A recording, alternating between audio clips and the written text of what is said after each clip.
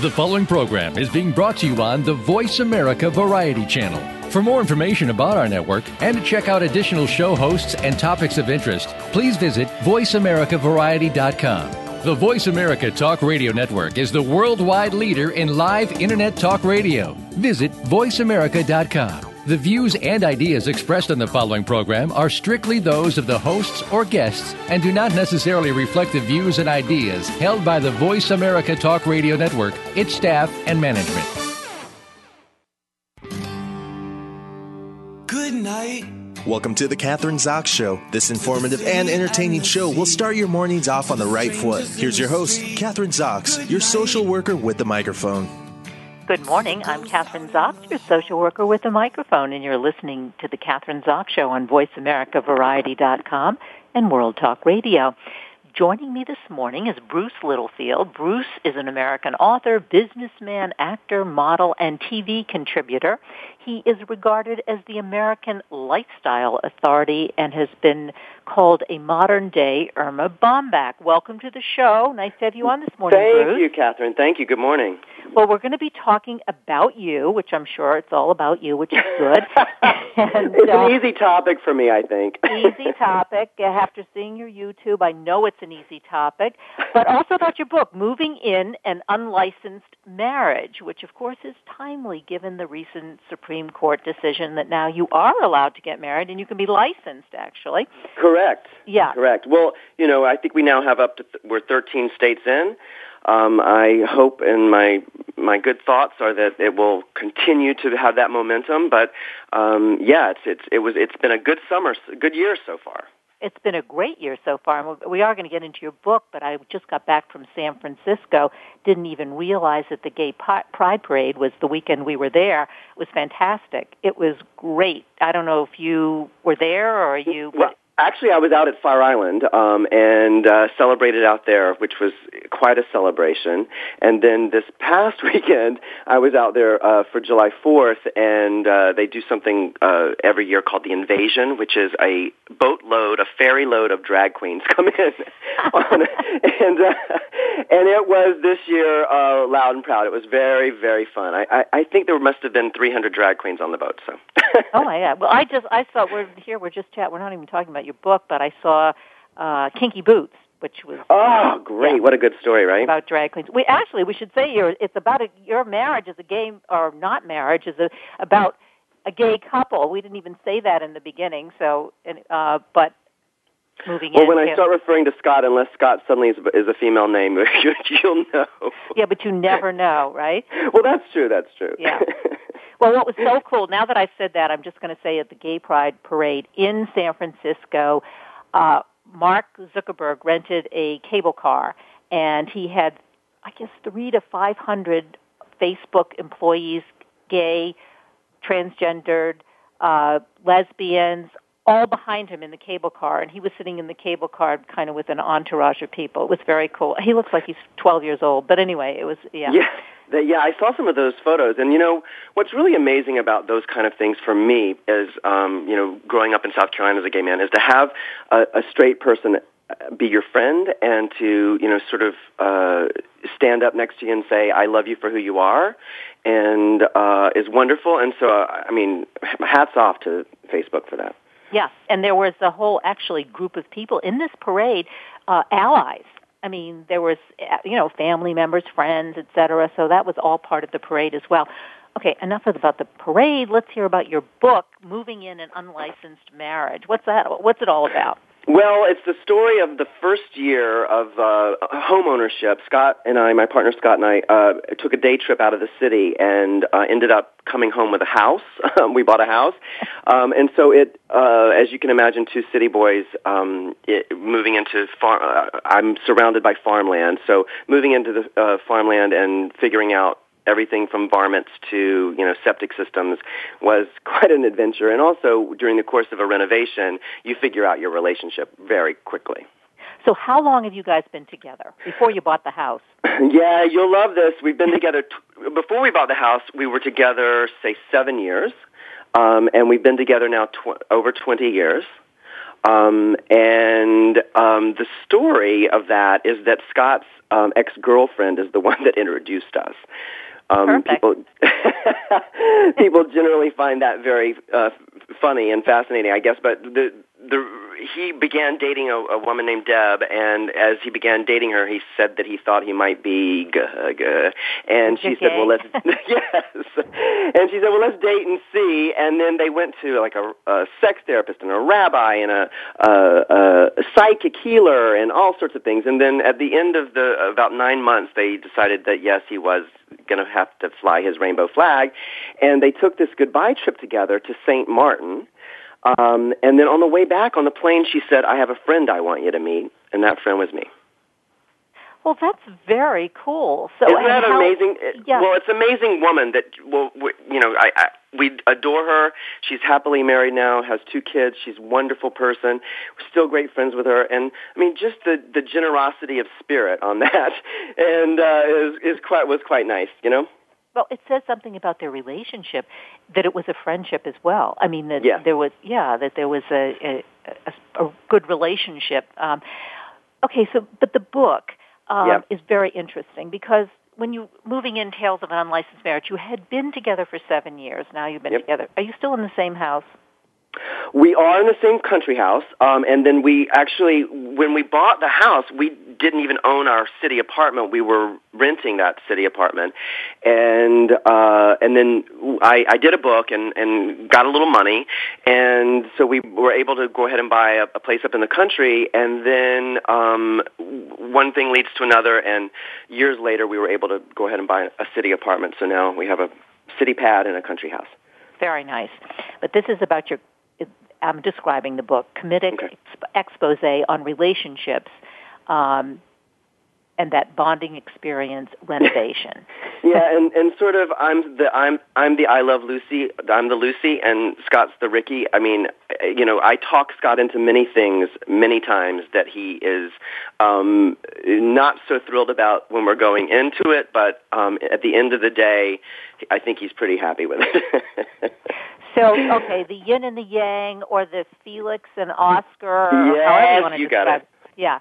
Okay, so let's talk about it. So, I mean, it's a major issue, buying a house, renovating. There always has to be the person who is the organized one and the one who isn't so organized. So, yeah, well, I say that the one thing that people will see when they read the book is that how familiar the relationship sounds to, if you've ever been in a relationship. I mean, couples are basically very similar in a lot of ways, and I always think that there's one in every couple who will happily go about the house to make things pretty, and there's the other in the couple who will be happy to walk across the floor in muddy shoes to see those results. And so we sort of have that kind of relationship, and really, like you said, it's sort of a yin-yang thing, and salt and pepper. Those things complement each other in a way. One's sort of the expander and the let's spend the money, and one's the container saying, what are you, crazy? Don't you buy that? So it doesn't matter whether you're 2 men, 2 women, man or woman or whatever. There seems to be, there's an attraction for kind of opposites. I mean, my boyfriend of 25 years, he's the clean one, and I'm the one who eats the food off the floor and, forget about the bacteria. It's not going to kill you. You've lived. But he, takes showers 3 times a day, and I take one every 3 days. And, so I'm identifying with what, Yeah, there is, it's true. The idea that everybody in a relationship has to be the same would drive me crazy, and I like the fact that there's a difference of opinion, and that Scott is, quite opposite from me in so many ways. Our heart is the same. We have the same intention and the goodwill towards our friends and our families, but at the end of the day, Scott and I are very different people. Your values are the same. Would that correct? Be? Good. Yeah. Good. Much better way to put it. Yeah. Okay. So, what can we learn from the book? Is it just fun, or is it? Do we have a message? Well, I have had. I've gotten some really great responses from people, and I think the thing that you'll learn first of all is that I like to laugh at myself and laugh at just the foibles of life, and I think that that perspective really helps you get through things that might not be so easy. Like, for example, we had a huge, Scott and I had, when we first bought the house, we had this huge, what some might describe as a discussion, others might call a fight, in the middle of the Home Depot over whether I was going to buy a jacuzzi for the back of the house. And Scott was insistent that the jacuzzi was going to cost more than just the jacuzzi. We were going to have to put in electric, and we were going to have to do, some kind of platform or pad around it. And I got the Home Depot, what I call the Homer, involved, and another lady in the aisle, and we all had a little discussion about the joys of a jacuzzi. And sure enough, I bought the jacuzzi. Well, we get it delivered, and I wasn't here, and the electrician, and Scott's saying no the entire time, and the electrician that installed the jacuzzi plugged it in without any water. So the first day that we were going to go and use our jacuzzi, it wouldn't heat, and we couldn't quite figure it out. And at the end of the day, it was one of those I told you so moments with Scott. And truth be told, we are now on I think it's the third hot tub. But the moments and the times that we get to sit and relax and actually talk in those hot tubs are really fantastic. So in the end, it was a good decision. Yes, of course, because it was mine. It was your idea, definitely. I always think, though, and I don't know if other people do or not, but Bruce, if you have two men or two women, you're going to get along better than a man and a woman because there are so many other things that you have in common that you can get into all this stuff. So let's talk a little bit about that because, the issues are the same, but you would think that there would be kind of, in certain ways, more compatibility if you were of the same sex. Yeah, you would think that, wouldn't you? That's true.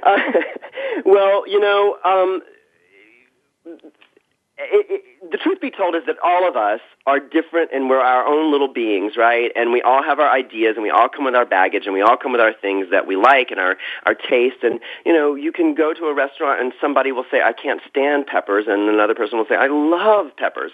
So, each of us are very different. Now, in a same-sex couple, you do have sort of the ideology that you're in the same sex skin, but in our heads we all have our own proclivities and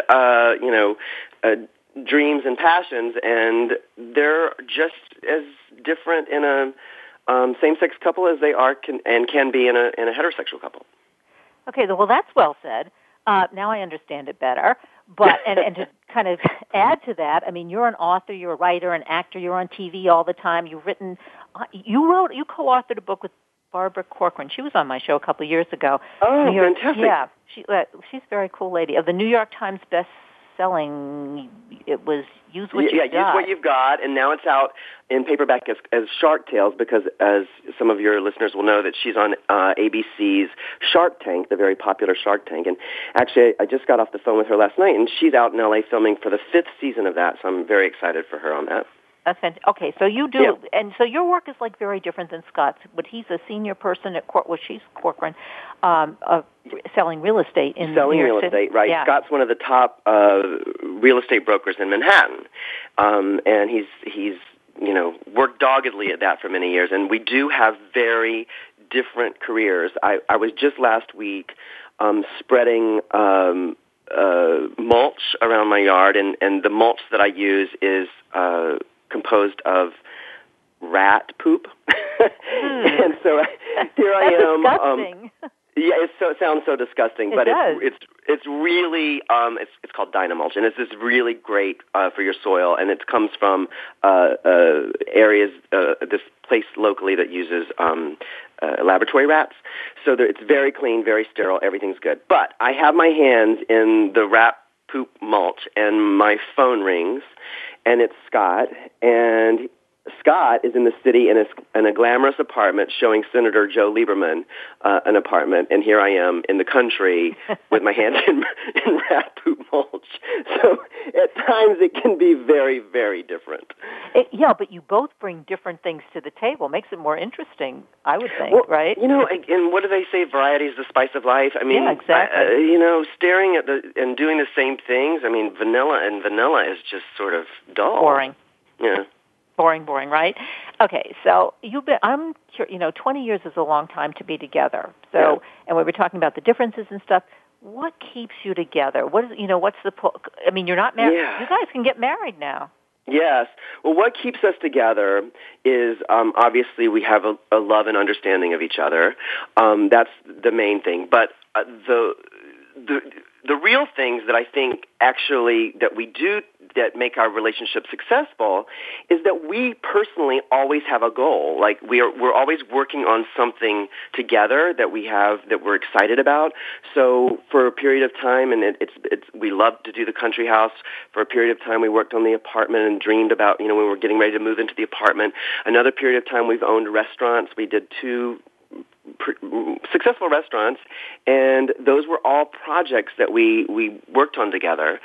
So that's one thing. But the other thing is that I heard this woman who had been married for 75 years one time, and she was on one of the morning programs. I was on that morning too, and I was standing in the wings, and she said, when she was asked, what is the secret to how you've been married for 75 years? And the woman paused, and she said, well, I guess we've never been out of love with each other at the same time. Mm-hmm. And it just made so much sense to me that, there are days that I'm like, I could just wring your neck. And I'm sure there's many days that Scott could do the same thing to me. But, it seems to make sense, right? That we've never been out of love with each other at the same time. And we've always found a way to keep that, that fire burning, I guess. Yeah, well, I think that's well said, because if you have 2 people who are kind of like, I want out, then the potential for getting out of the relationship is there.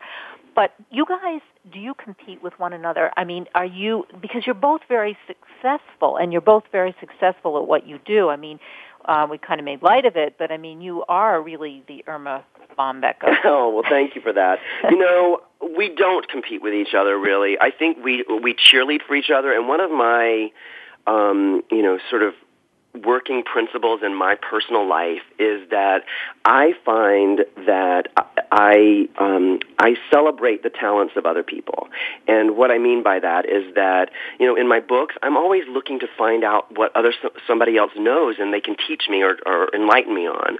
And I think that, if you and I are sharing, friends, and, I celebrate the fact that you have a radio show and look how many people that you are able to help and entertain and enlighten. Now, if I took the opposite approach and was jealous of you, where would that get me? I mean, everything I've ever done to help and to cheer somebody else on, it comes back in your life and it manifests well, I think. So Scott and I, we tend to be each other's cheerleader. Now, where did that come from? Your background. Let's talk about your family, because how does that fit in? I mean, obviously you were raised that way. Or you weren't raised that way, and you had to kind of reinvent yourself. Yeah, well, I'm from South Carolina, and I sat on the 5th row right-hand side of a Southern Baptist church for most of my childhood on Sunday mornings, Sunday nights, and often Wednesday evenings.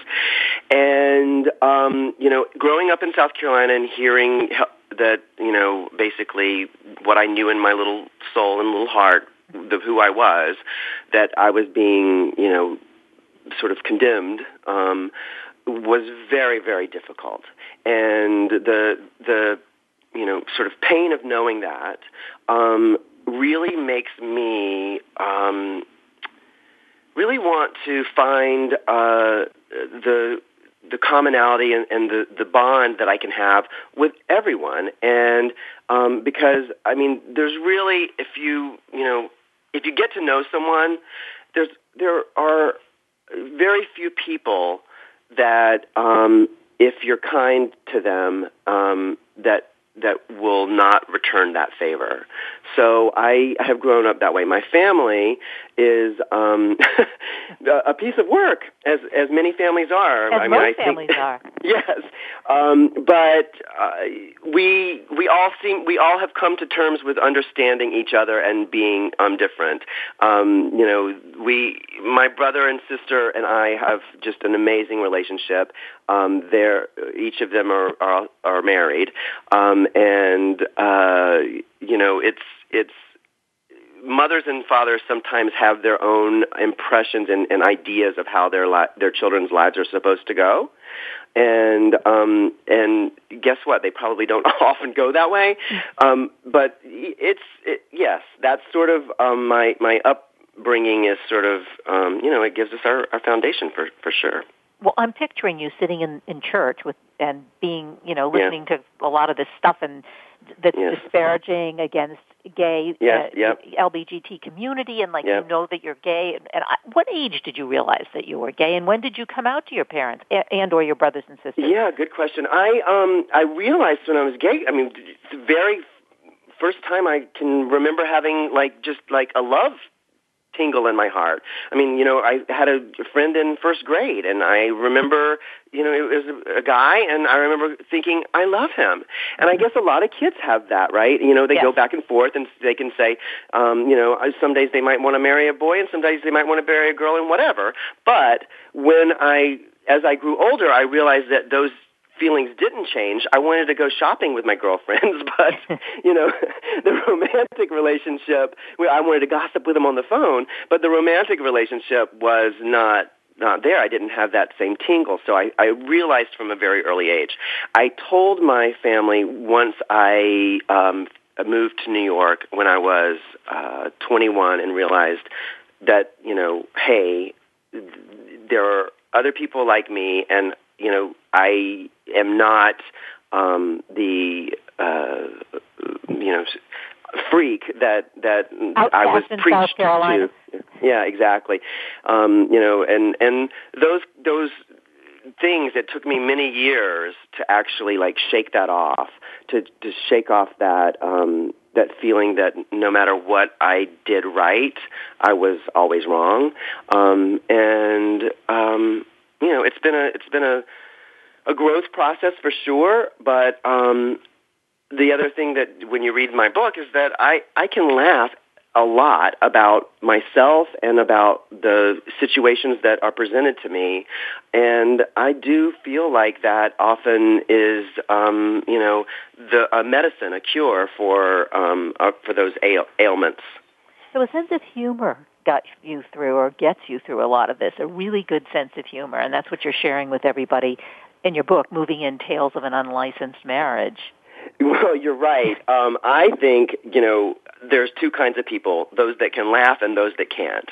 And I think that if you can't laugh, you should figure out something that does make you laugh, and you should do more of that, because I just feel like laughter and a sense of humor are helpful. In another one of my books, Garage Sale America, I talk about if you want a good deal from someone, if you go to shopping at a garage sale or for a car, and that person likes who you are, they're going to be more apt to wanting you to get a good deal. They're going to be people are on your team more when you are an affable person. So why not? And if you can't give a laugh, give a smile. And they've proven that even if you smile, it actually triggers something in your brain that actually does make you want to be happier. Yeah, I think there are chemicals, good chemicals and bad chemicals, and if you're smiling and you're upbeat, the good chemicals kind of permeate your body, and if you're nasty and aggressive, and then, what is it, cortisol? I don't know, but anyway. I think you're right, cortisol, yeah. Yeah. But, the thing is that think of the analogy of a growling dog. No one wants to pet a growling dog. And if you approach the things that you do in life that way, people are going to turn away from you. So, sense of humor and a positive outlook, and just trying to make the most of the situation that you're presented with is certainly the root to a good and happy life and a great relationship with others. Well, it's kind of that law of attraction. When you get whatever you put out there, you get back. If you're yes, certainly, and some people can put some pretty smelly things out there. Yeah, and nasty stuff, right? What yeah, about I tend to try to take the opposite approach. I mean, just because it works in my life, and and it's worked for your relationship. And at the end of the day, yeah, go ahead. Go ahead. Well, at the end of the day, I was going to say, I think we all, no matter who we are or whatever our walk of life, we want to put our head on the pillow at night and feel good about our day and about who we are. And, I don't want to go to bed thinking that I yelled at the waiter in the restaurant. I want to go to bed saying, oh, well, my meal didn't come out when everybody else's did, but, I had an extra cocktail or whatever, Hey, I'd like to go out for dinner with you. That's my attitude, right? You're invited anytime, Kathryn. Yeah, I've had an extra drink, so it's fine, right? Well, we only have a couple minutes left, so let's kind of promote the book because you can go online, where obviously... Yeah, well, the easiest place to find it the quickest is to go to Amazon and put in either my name, Bruce Littlefield, or put in the book's name, Moving In, Tales of an Unlicensed Marriage. But I also have a website, brucelittlefield.com, and I do things that are fun and, sort of every day I have things that in America sort of brighten my day or good stories, and I post those there. So certainly join me there. In regards to the book, I had such an amazing experience my first year of home ownership that I felt like it was a good story to be read and told. In that first year, and I tell these stories in the book, but I did everything from burning off my eyebrow in the oven and having to make the decision whether to go to the emergency room, and Scott and I had a big war over Christmas lights and, learned how to operate a lawnmower and that I shouldn't. And then one of the stories that people seem to find very fascinating is that I invited a fugitive in for a beer. And in the book I tell the story, but it's quite funny, and I ended up talking this man into turning himself in. And there's a trailer of that book. I mentioned it at the beginning of the show, but on YouTube, if you go to YouTube, I would say it's a trailer that they usually have for a movie, but this is kind of for your book, I would say. Yeah. There's some of those incidents. It was really fun talking to you. And we do have to say goodbye because the next guest is here. But Bruce Littlefield, Moving In, Tales of an Unlicensed Marriage, and you can go to his website, brucelittlefield.com. Kathryn, it was great being with you. Thank you so much. Great being with you. We're going to take a short break right now. I'm Kathryn Zox, your social worker with a microphone, and you're listening to The Kathryn Zox Show on VoiceAmericaVariety.com and World Talk Radio. Don't go away because coming back, my next guest is Mariela Daba, and her new book is called Find Your Inner Red Shoes. We'll be back in a minute.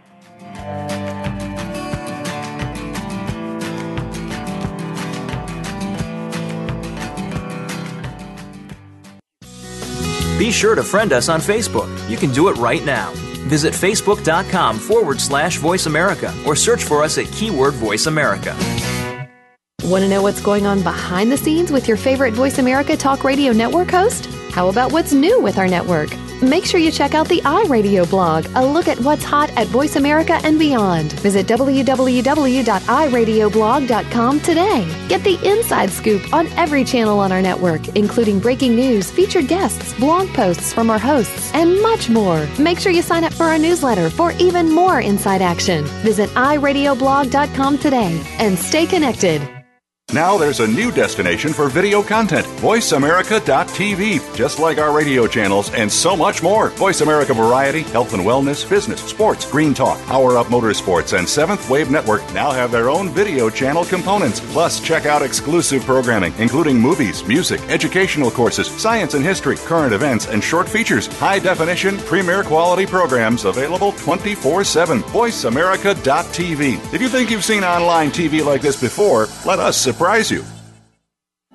These days, everyone is looking for information on staying young, healthy, and fit. The Voice America Health and Wellness Network is here to help you on your quest to better health and a better you. We talk about everything from diet, fitness, and aging to substance abuse, personal growth, mental health, and much more. Learn from our experts who cover health and wellness from traditional and holistic perspectives. Tune in to the Voice America Health and Wellness Network. Healthy living starts here. The Internet's #1 talk station. #1 talk station. VoiceAmerica.com.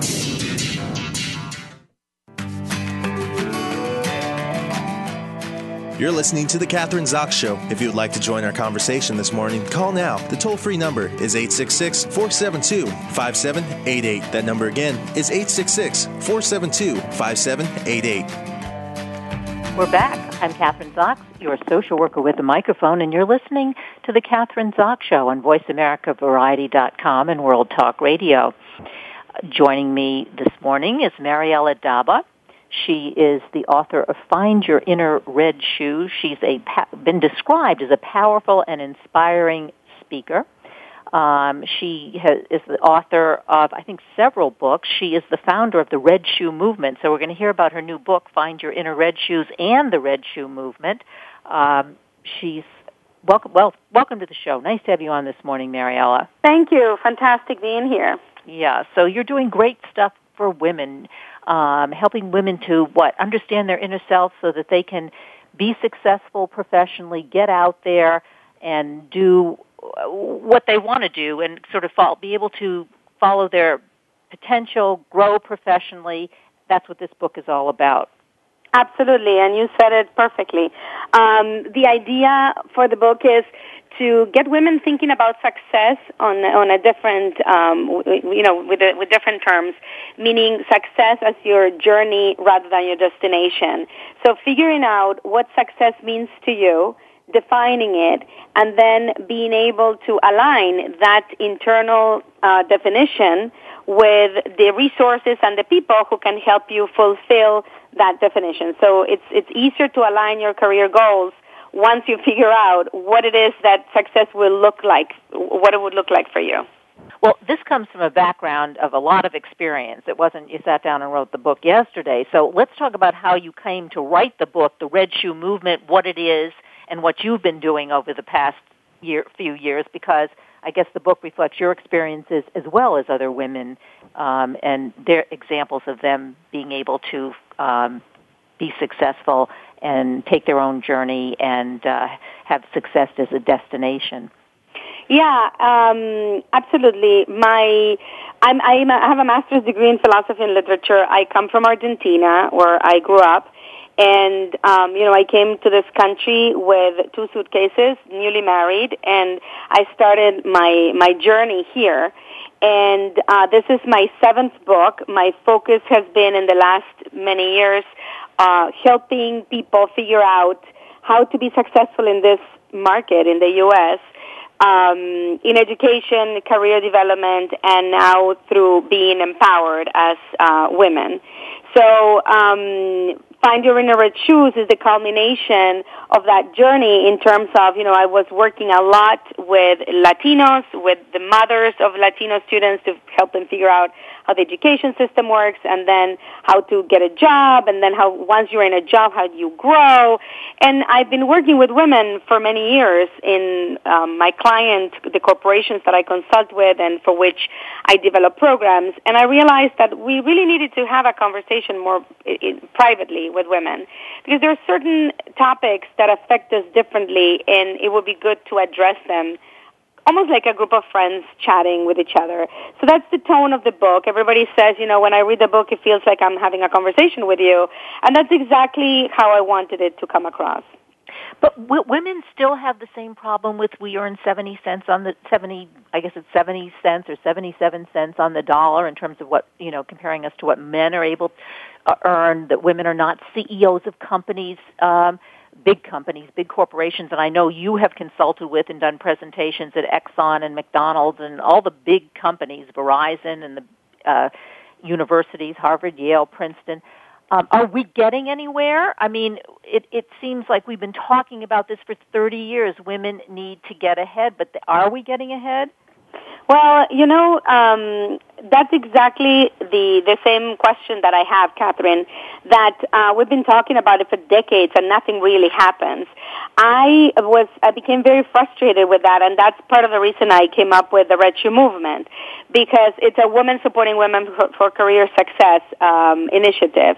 And I think that, and just so that we kind of give the little scope, we invite women to wear red shoes on Tuesdays to show their support for other women career advancement. And we do leadership development programs on-site and off-site. You can attend our event. You can invite us with your company to come and do professional development internally. What I think one of the secrets to break with this stagnation, the fact that the needle doesn't move in 30 years, is by helping women figure out what it is that they want to do and not try to fit them in a mold and try for them to pursue certain career goals or to enter organizations that are structured for men. Because what happens is that the few women who are making it to the CEO seat or to the C-suite have had to adapt so much to fit in those roles that once they get there, they don't implement as much change as needed for more women to enter the workplace. So there is not enough change happening to embrace more women beyond middle management. And that's why I think that once we help more women figure out what it is that they want, and we help by changing our organizations to receive these people who have other interests than what men do. We have multiple interests, and we have multiple ways in which we would like to impact the workplace. Then we'll start seeing some movement.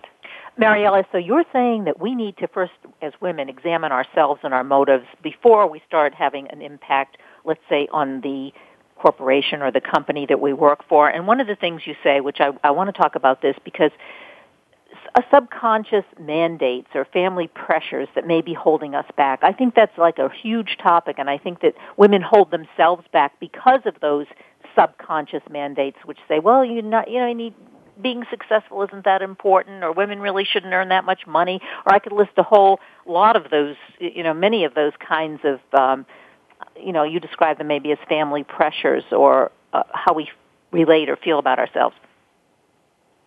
Well, a couple of things before I delve into that. I do think that there are a lot of things that we can do to be in a different place. I also think that corporations and organizations of all kinds need to be doing a lot more to adapt themselves to the style that women have, which is completely different than the style men have in the workplace. So it's not that we are only holding ourselves back. It's that many times, if you really want to bring your entire self to work, you're hitting a wall because the organization is not prepared for people who have different styles. So I think it needs to be a two-way street. It needs to be worked together between the two parties. All right, give us an example of that, like a real life example, like one in your book. So, for example, the lack of flexibility in the workplace, the fact that women get punished in a way when they step away to have children and they want to be caretakers of the child for the first few months or the first year or whatever, and once you come back, it's still so difficult to come back, in the same way in which men come back. And once we start realizing that both men and women need more flex time, much more ability to work remotely, and to create an environment where you can do all these other things that are important to you, I think that that's when things are really going to shift. I think there's a lot of talk about it, but there's not enough being implemented in terms of those adaptations. And I think that's true. I want to address that because I think when a man has a heart attack or he has cancer and he has to be out and hospitalized, they welcome him back. And or companies, I think, tend to do that more than if a woman is out having a baby, for instance. And it may be the same amount of time, but the reaction in terms of their peers or their bosses is very different.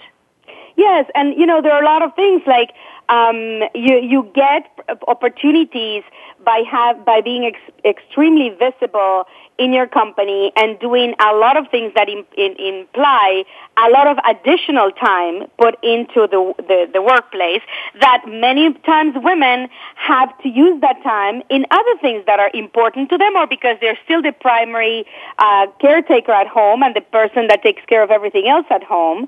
And so unless we get more men to partner with women, both at home and at work, we're always going to be kind of carrying this double duty that is very hard then to get that kind of visibility when you don't have that kind of time on your hands if you are expected to take care of all these things at home, right? So those things need to shift as well. You need to start noticing that women work when they put their kids to bed. They keep on working. They're still connected. They're still doing their work overnight. And they might not be present in the networking event you had right after hours, but they are fulfilling big time the responsibilities, and they're doing tremendous things, and they're not getting recognized for it. So those things need to be changed in the workplace. We cannot only ask women to do all the change that needs to be done. However, what I wanted to do with this book, and you brought it up, is I wanted for all of us to be aware of what areas we could explore over ourselves so that we realize what will bring us most satisfaction instead of running after something that we did not decide, that's what I want to do. It got decided for us even before maybe we were born. So that's where the mandates come to play. So what are the principles specifically of the Red Shoe movement? I mean, what are the principles, the mission? What are they? So the idea of the Red Shoe movement, women supporting women for career success, is to create a supportive environment where we take away that narrative that women are not supporting each other, and that's why there are not more women in key positions, which is not true because we currently don't have enough women in executive positions to close the door on the other women coming after them, and create this leadership programs where women learn internally what it is that they want for themselves, and they find the resources to help them fulfill that goal. So, for example, if I decide I want to be a successful entrepreneur, and I'm currently in a corporation and I'm in the rat race, right? I'm working hard, I'm trying to get promotions, but I'm not really happy about it, and I don't know why, until I stop and I do a whole bunch of insightful exercises that I have in the book and get feedback from colleagues and friends. I'm going to keep on trying to pursue a goal that I didn't really consciously set up for myself. So the moment I realize, you know what, I'd love to have my own company, so I don't have to be I can be my own boss, I can manage my own schedule, I'm okay with risk, etc. And maybe I'll start planning on what's my exit strategy, how am I going to start my own company, who can help me figure that out, etc.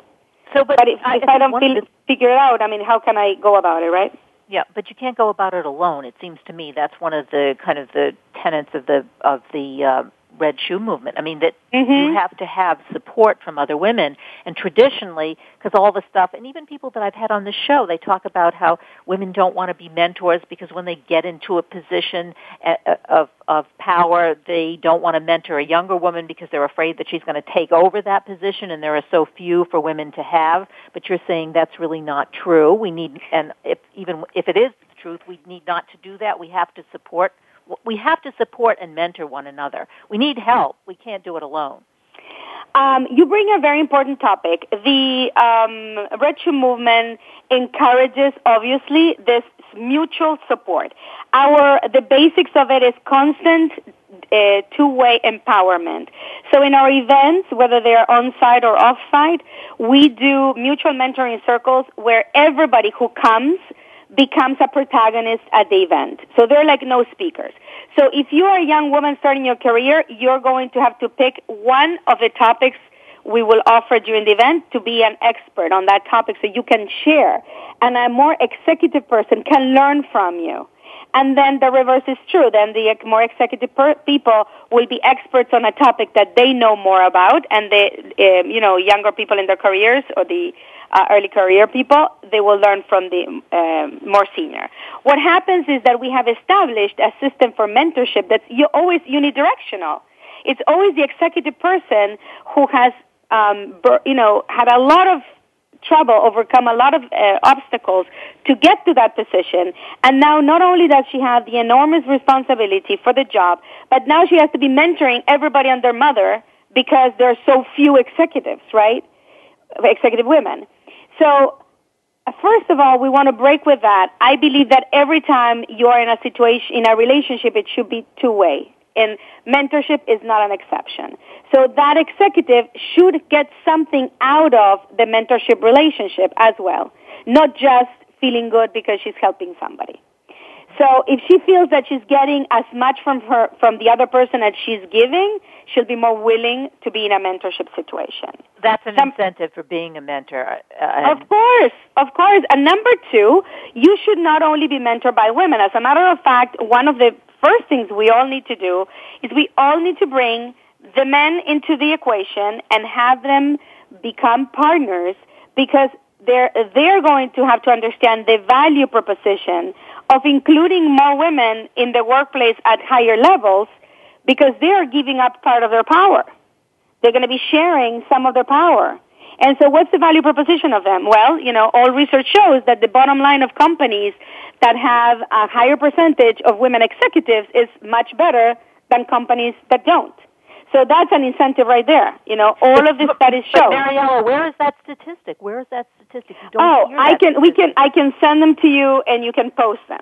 There is lots of research done by organizations like Catalyst and by world-renowned organizations that show that companies with female executives on their board and executives in general do much better, between 16 and 26% better in the return for their investment. So that's an incentive for the men who have the most powerful positions. And we need to bring them in as mentors and as sponsors of women. We cannot do this alone.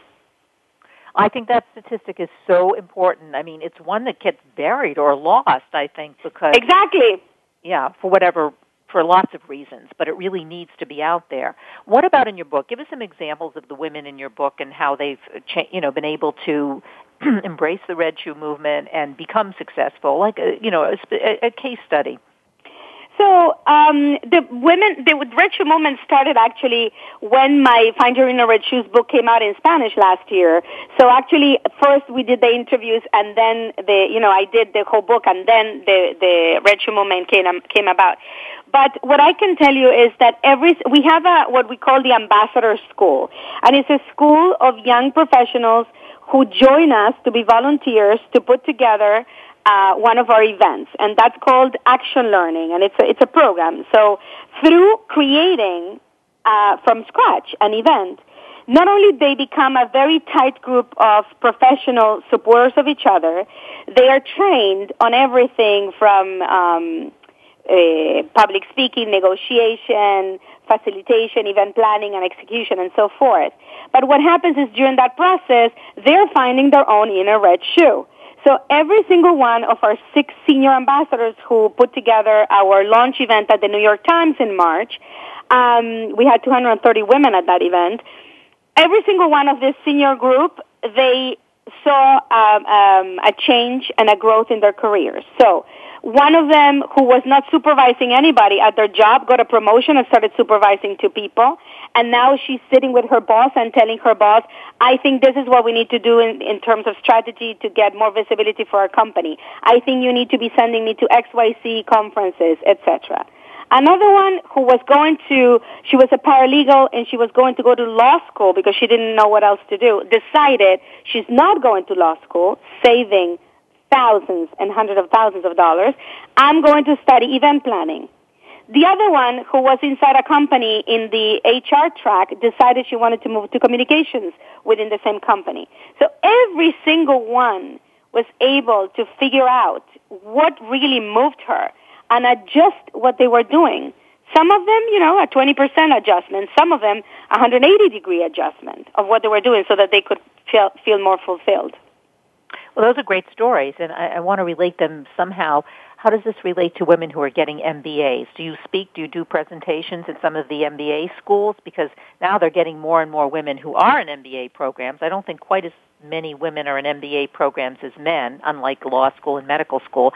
But it's important to address them because they're going to be out there and they're going to be potential leaders and in these big companies? Of course, I speak in front of all kinds of groups and all kinds of audiences, and I think you're right. That's a very important group to address. But I think that the more women MBAs that we have, the more impact they're going to have in the way that business is conducted. Because, women bring a whole social aspect to themselves. They do business, but they're interested also in social enterprises. So they're going to bring their own style to the business. And once you get a critical mass of people impacting the workforce in a certain way, then you get to the tipping point where things start to change. So, yes, I do think that that's a very important group to address. Yeah, and I know that it's difficult sometimes to, they recruit women for MBA programs. It's not always easy to get them into the programs themselves, which is interesting. But now let's kind of give a summary of the Red Shoe movement. What do we need to do? Say anybody, young women who may be listening to the program, what do you suggest that they do in terms of joining the movement or getting more information, or how do we approach the whole thing? Okay, so first I suggest obviously that you get a copy of Find Your Inner Red Shoes, because this is a book that you can read with, and if you're in a company or if you have a group of colleagues or friends, you should read it in a group, because the book offers you, first of all, the whole first part where we talk about mandates, an inventory to help you figure out what it is that it's still playing in the background in your subconscious that might be interfering with you moving forward in your career. What messages you heard as growing up, how you were certain in nonverbal communication, things that you were born into a family, like I was born into a professional family. It was already taken that I was going to go to college. But there was no guidance of what I was supposed to study, because the understanding was I was going to get married and have children. So that lack of guidance affected me. So how is this affecting me today in my workplace? Can I recreate new messages that work better for me now? So that's very important. And it also the book offers you tools to figure out what your brand is and how you can tweak it. And for that, you need the feedback of others. So, by working in a group, that will become more clear for you. And it helps you negotiate and fulfill whatever it is that you decide as your goal. And so once you get the book, which would give you a very clear, a solid understanding of the background of the Red Shoe movement, you can join us on Facebook, Twitter, Pinterest under Red Shoe Movement. You can visit us on redshoemovement.com, and you can either join us as a volunteer ambassador. We'll put you in touch with the right person so that you're incorporated into one of our teams. You can attend our events. We'll post them on our website. You can invite us to talk to somebody at your company so that we can come in and do a Red Shoe event at your company. And you can also bring your company as a sponsor for our Red Shoe events that we do off-site, which are called signature events, like the one we did at the New York Times. And we're talking about all of these events are all over the country. I know you're in New York City, but it's these are national events. We are doing another event in New York City in the fall and one in Miami in the fall, but we're planning several events across the country for next year. So yes, we're already obviously seeking companies that are interested in being sponsors of women leadership and women advancement in the workplace. There's so many that are really interested in moving more people into executive levels that we're having conversations with many main corporations. So the Red Shoe Movement, and you can go to redshoemovement.com, as you mentioned before, and it's always good to mention these things again. Also on Facebook.com is the Red Shoe Movement. And the title of your book, Find Your Inner Red Shoes, you're saying we need to read that first and then we can go ahead and become a part of the movement. And men can become a part of the movement too. They can wear red shoes on. What do you wear? Supposed to wear red shoes on Tuesday to work? Yeah, we ask men to wear red ties. Actually, we are lenient, so they can wear red ties. And we also have very cute red shoe charms on our website. And for women who are in certain industries where red shoes, or certain areas of the country where red shoes are really unacceptable still in the workplace, even one day a week on Tuesdays, they can wear very proudly our red charms, or red charms, that the bracelets that we had Erica Becker design for us. So, there's always a way to show your support for other women's careers, and I think it's a great way by showing your support wearing red shoes or red ties on Tuesdays. Fantastic. We have to say goodbye. Mariela Daba, find your inner red shoes. Step into your own style of success. Thanks so much for being on the show this morning. Thank you so much for the invitation. It was wonderful chatting with you. Great to have you. We are going to say goodbye. I'm Kathryn Zox, your social worker with a microphone, and you're listening to The Kathryn Zox Show on VoiceAmericaVariety.com and World Talk Radio. Have a great week, and we'll see you next Wednesday. We hope you have enjoyed today's episode of The Kathryn Zox Show. You can listen live every Thursday morning at 7 a.m. Pacific Time on the Voice America channel. Want to know more about Kathryn? Visit her website at www.kathrynzox.com. Be sure to join us next week for more interviews and great conversations with Kathryn Zox. Thanks again for listening to the preceding program, brought to you on the Voice America Variety Channel. For more information about our network and to check out additional show hosts and topics of interest, please visit VoiceAmericaVariety.com. The Voice America Talk Radio Network is the worldwide leader in live Internet talk radio. Visit VoiceAmerica.com. The views and ideas expressed on the preceding program are strictly those of the hosts or guests and do not necessarily reflect the views and ideas held by Voice America Talk Radio Network, its staff, and management.